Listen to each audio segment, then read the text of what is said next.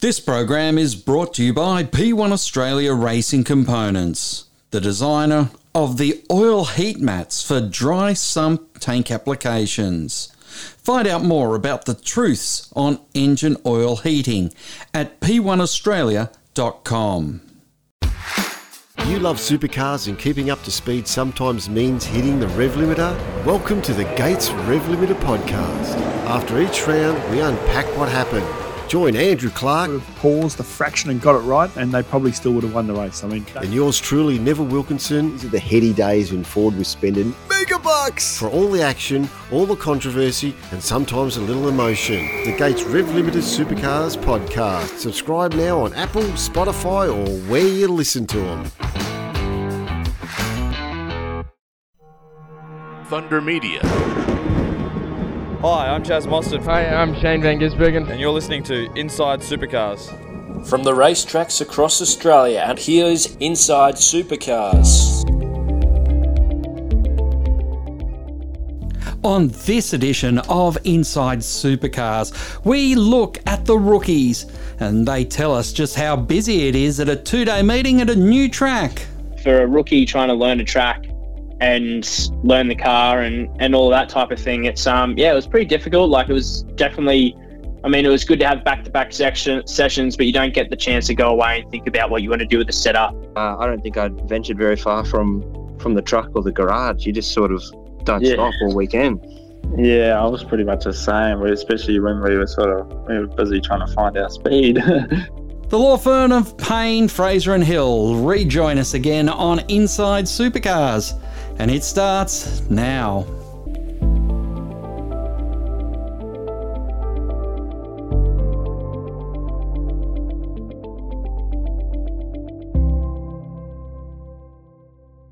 Welcome to Inside Supercars. Tony Whitlock and Craig Lavelle. We're joined by a man who had both a brilliant and a poor weekend.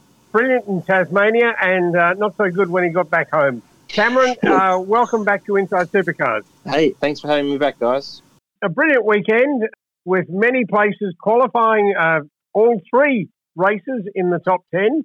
And then twice you were just outside in 11th place, which is as good as, damn it, as 10th place. But it was a wonderful weekend because both you and your driving partner, Mr. LeBrock, had two cars at Matchstone Racing all the time in the top 10. It was a wonderful time for you.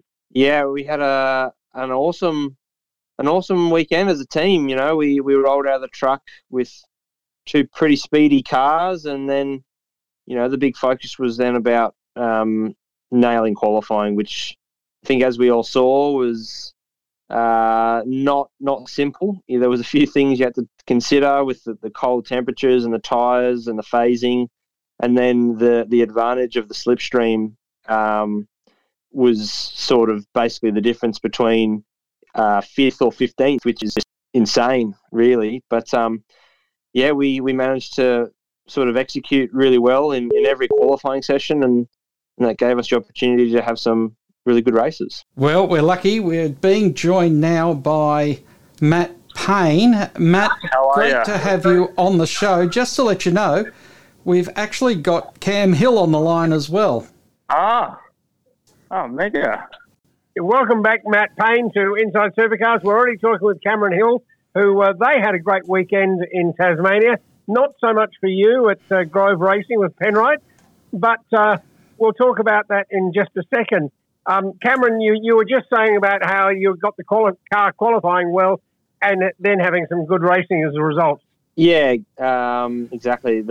This is obviously such a competitive championship, and we touched on it last time that qualifying, you know, really sets you up for your weekend, and being able to maximise that really set us up for the race results. Now, you and Cameron have both come from other classes, whether it be go-karting or Porsche, Formula Ford in the case of Cam as well. So close racing, close qualifying is something that you're used to, but this is reaching new levels, isn't it? Yeah, the qualifying in Tasmania was obviously super close. Like me and Dave's cars probably weren't quite in the window, which made it pretty difficult. And especially around that joint when you're missing time already. You know, it makes it worse when your car's not quite good enough. So yeah, it certainly was pretty close, but you just needed to not make any mistakes in quality and really maximise that one lap you sort of, or 2 laps you sort of have. So far more than most other tracks I've been to, the slipstreaming seemed to have as far bigger than it ever had before. You know, just because you have so little downforce that when you're behind somebody, you're just being able to get closer in a hurry. Yeah, the slipstream was pretty mega. Like, I think we saw, Waters when he was right up behind Davidson. I think he brushed the limiter, which is pretty impressive considering we were running a taller diff ratio this weekend. So yeah, it was obviously super important to find someone to follow on your quali laps, which thankfully I had Jack, my teammate, for a few of them. He was kind enough to sort of tow me around, which definitely helped on the Saturday get me through to Q3, and that sort of set the whole team up for our best result ever. 2 cars in the top 10. Now, Matt and Cam, you both, along with Declan, you both said after Perth, the number one thing you were going to focus on was the 3-stage qualifying and that whole Saturday arrangement. Where do you both see that development in your weekend strategy? Yeah, obviously, like it was very important to sort of get through to that, get through that qualifying as best you could, because qualifying itself was pretty important at that track, especially. So I probably didn't quite maximise the second lap of Q2 to get into Q3, which made life pretty hard, but.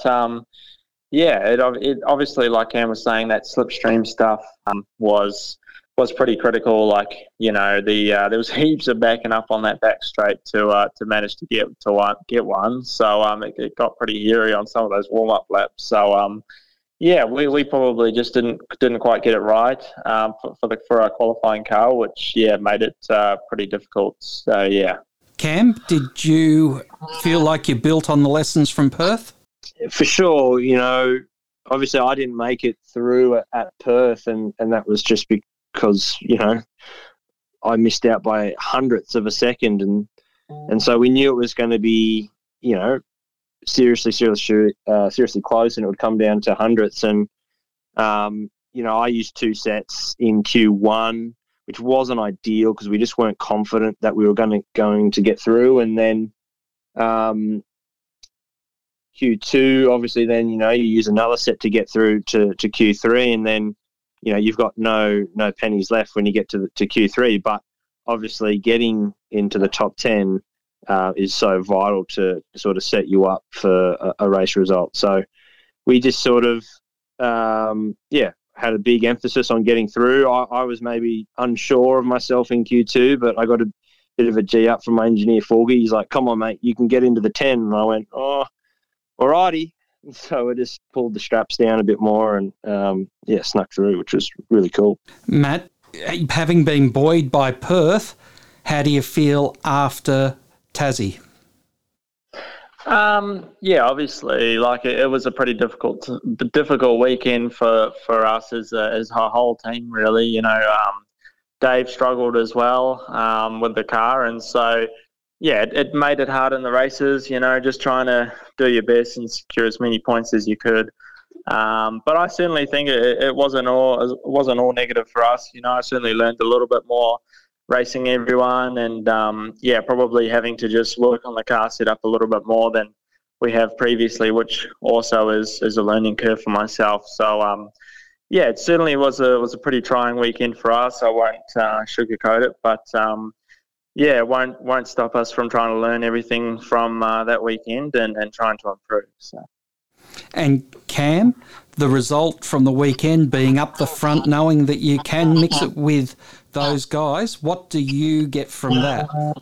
It's a massive confidence boost, going forward. I'm sure Matt's already had a taste for it earlier in the year, but it's, you know, when you get to sort of qualify at the front and race at the front, you sort of, maybe it's just a subconscious thing, but your brain kind of goes, cool, you know, I definitely belong here. And, you know, after having done it on Saturday, I, you know, you sort of then roll into Sunday and you go, well, there's no reason we can't do it again. And, you know, obviously it might not always be possible to, you know, be top 5 every race event, but to know that it's, you know, we have it within ourselves, and as a team, it's, you know, I think we can try to aim for it more and more consistently.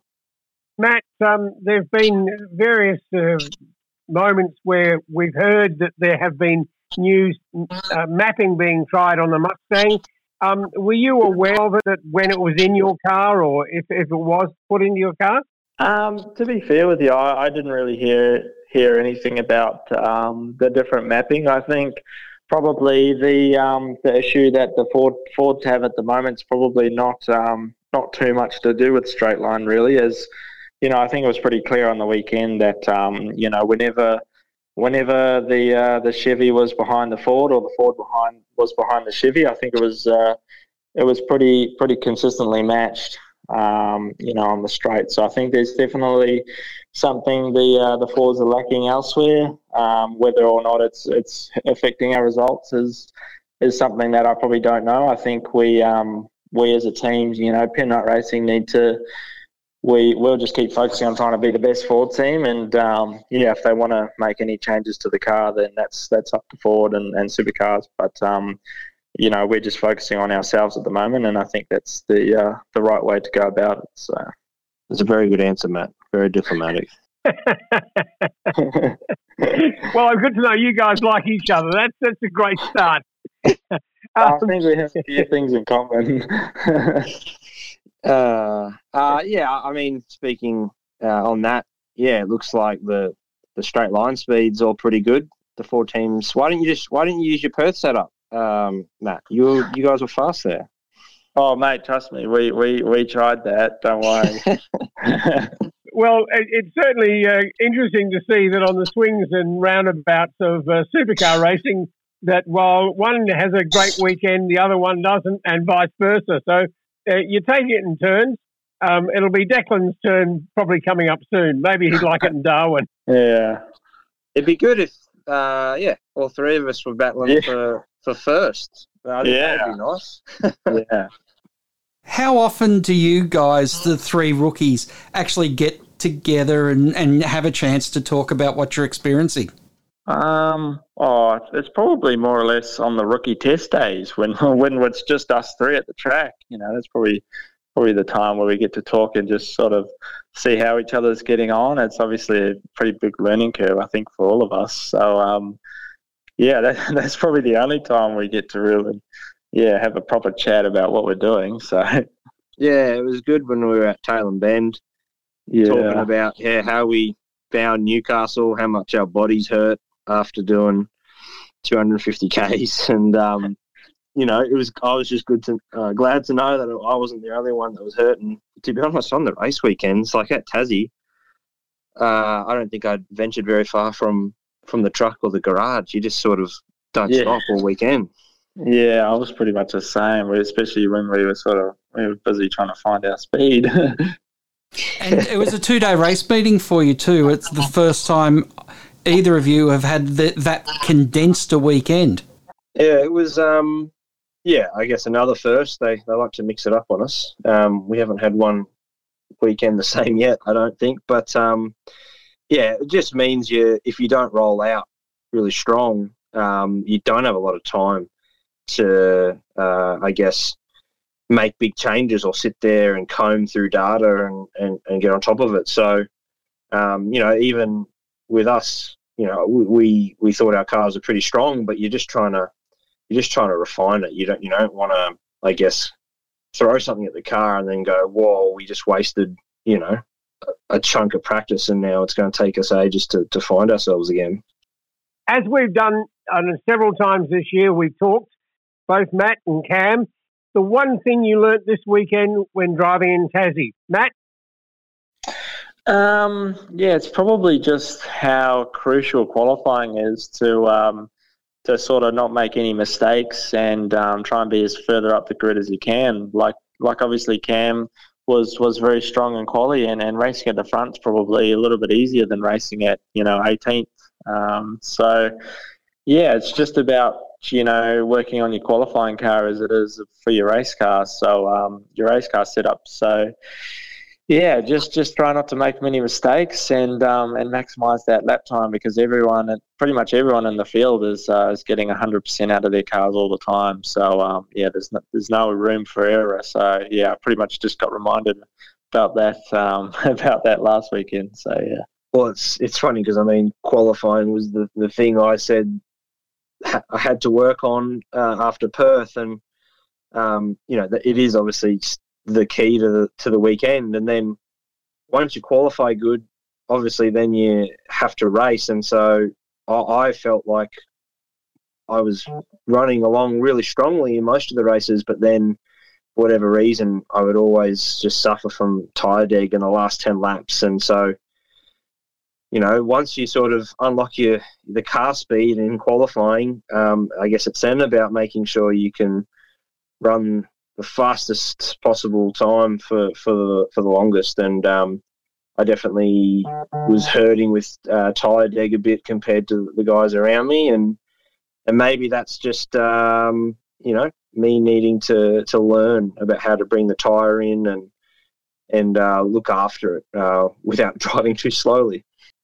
Thank you for joining us again on Inside Supercars. Tony Whitlock and Craig Revell. It's a pleasure to have both Cameron Hill from Truck Assist Racing, Matt Stone, and of course, Matt Payne from Penrite Grove Racing. Wonderful. Enjoy your time in the sunshine. Matt, I hope you don't melt too much, but enjoy it all. Thank you.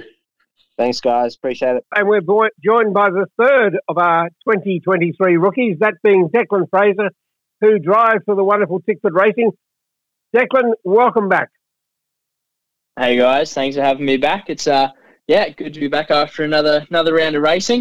It was a fairly tough run for you for a couple of different reasons. It seemed as though it took a while for Tickford to actually click the qualifying setup, getting it quite right.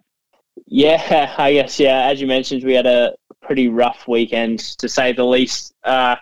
We missed the qualifying car probably in all of our qualifyings, and then the races, I think everything that could go wrong possibly went wrong. We had a penalty, we had power steering failures, bent tyre arms, and then got spun in the last race. So, it was a pretty hectic weekend, really. Tell us, I mean, obviously you've got a load of character already, as you well know. People talk about character building. Are you finding that your learning curve is slightly flattening with the new car? I wouldn't say that it's flattening. I think we're always learning something new about the cars and the way they interact each weekend. So I think this weekend we tried a couple of different things and they didn't work out, which is sort of why we weren't as competitive as we have been in the previous rounds. And I think it's a little bit interesting to have one Ford in the top 10, but I guess all the Camaro guys are still saying that there's parity, which I mean, if they look at the leaderboard, it's I guess it's the telltale itself.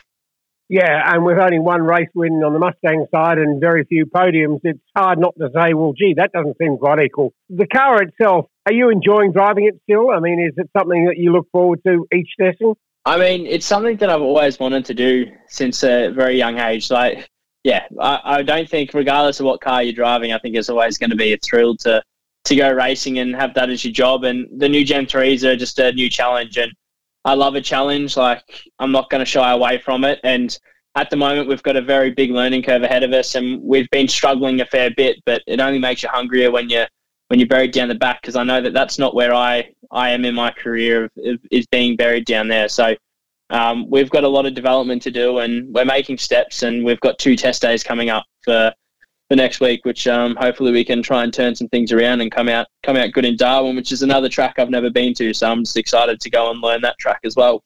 And the 2-day test, is that a back-to-back at Winton?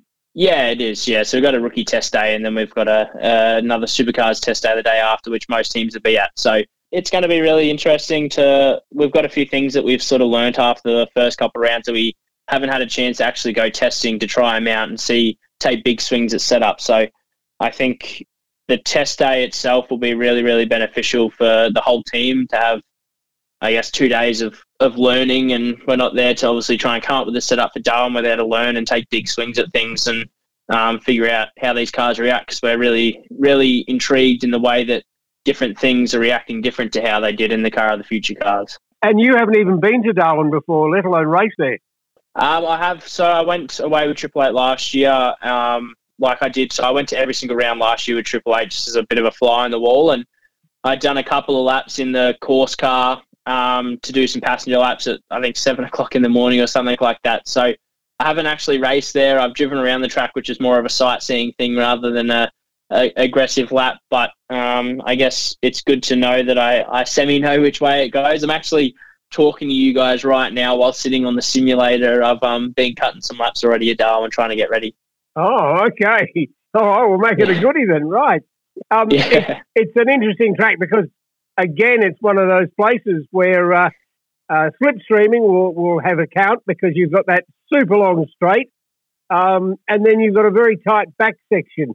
It must be something that drivers look forward to, is particularly after you've done that long straight, to then get a series of, in a row, really challenging corners.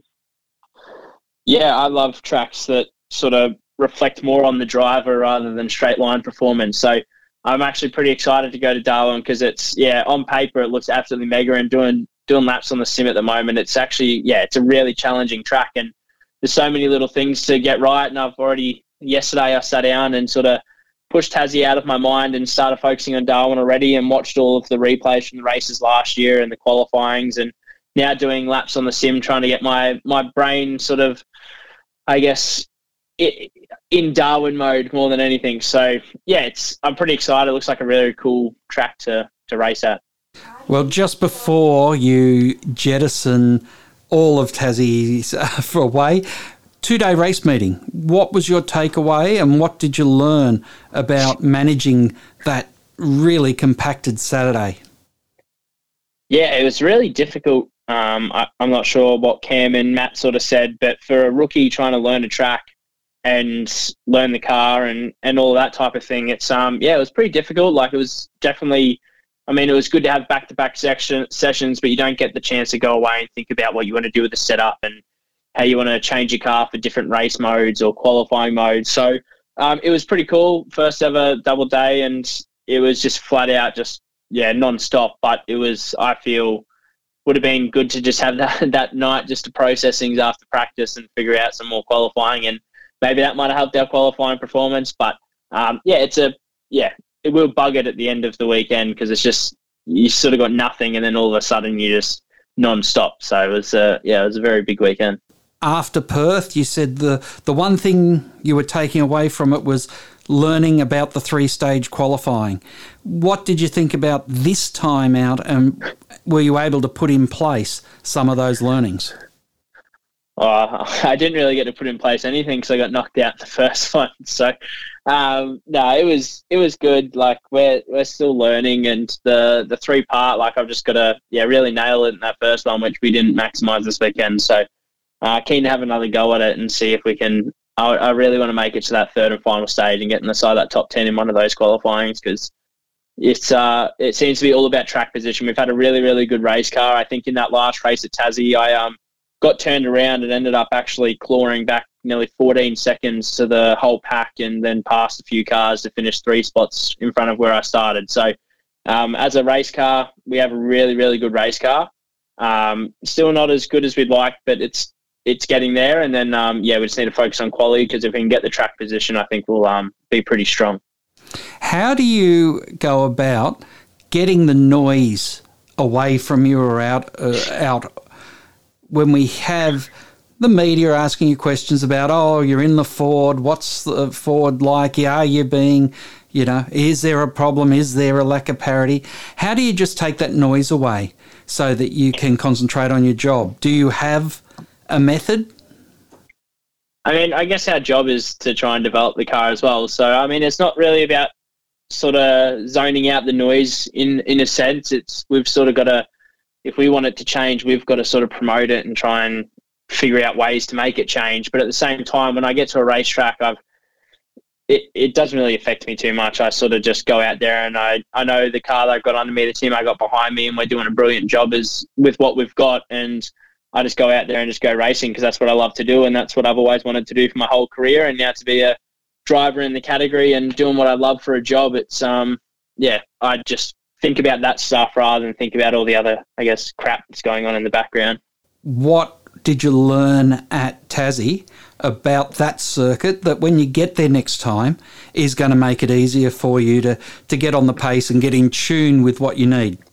I think it was more about the flow of the whole place because it's so broken up with the big long straights. You sort of got a bit of a chance to think about things and then you don't really get the flow. So making sure that you just sort of stay consistently with the flow through 1-2 especially, and getting that run down the back straight is massive. And the braking performance, which is, I guess, sort of what we missed out on the weekend, was a really big factor in trying to make sure that we could maximise the quali lap. So, looking forward to next year. We've no directions on what not to go and directions that we do want to go. And I think, we'll come out swinging. We'll be fun. There were a number of instances at the weekend which we saw cars damaged. Of course, probably the most infamous one was the Shane Van Gisbergen on the Sunday morning when in qualifying 11, he put it in the wall after contact with Dave Reynolds. But there was another one that rather disturbed me because I was staggered to see the damage that Brodie Kostecki sustained when he hit the wall coming out of turn 4. I know you wouldn't have seen that because you're out there driving in it, but it seems extraordinary the damage that these cars incur when what appeared to be a relatively light touch.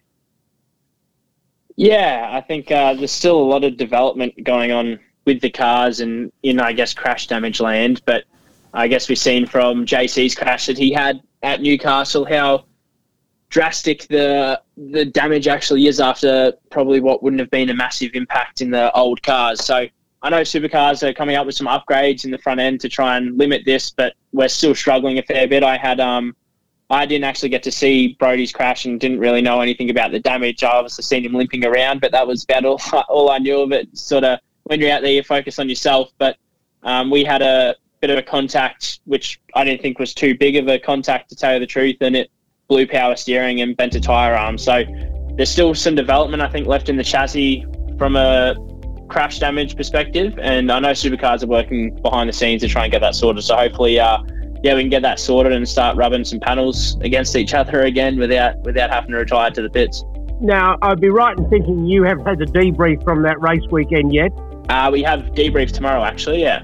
And as such, will you then be having a pre-brief for your Winton test day as such? Yeah, I guess it sort of all comes into one. We're going to take our learnings that we learnt in Tassie and sort of put them back into what we're going to do at the Winton test day and just come up with different strategies and taking big swings at different setups and trying to figure out, like I said, we haven't had much test days in between the start of the season to now. So just trying to take everything we've learned from the past couple of rounds and just trying to make big swings and try and learn the cars a bit more. Well, thank you very much for joining us again on Inside Supercars, Declan Fraser. We hope to learn something of your test days and something more of the way in which the cars are being developed by Stickford Racing. All the very best, and look forward to hearing your tales from Darwin as well. All good. Thank you for having me, guys. Appreciate it. Thank you, Declan Fraser. Inside Supercars is produced by Thunder Media. Tune in next time for more, or lock in the podcast on your iTunes or mobile device. Search Inside Supercars. The views expressed on Inside Supercars, including the panellists and guests, do not reflect the views of the network, Thunder Media or Sport Radio. Any publication or rebroadcast of the show without the expressed written permission of Thunder Media is strictly prohibited. You love supercars and keeping up to speed sometimes means hitting the rev limiter? Welcome to the Gates Rev Limiter podcast. After each round, we unpack what happened. Join Andrew Clark. Would have paused a fraction and got it right, and they probably still would have won the race. I mean, and yours truly, Neville Wilkinson. These are the heady days when Ford was spending mega bucks for all the action, all the controversy, and sometimes a little emotion. The Gates Rev Limiter Supercars podcast. Subscribe now on Apple, Spotify, or where you listen to them.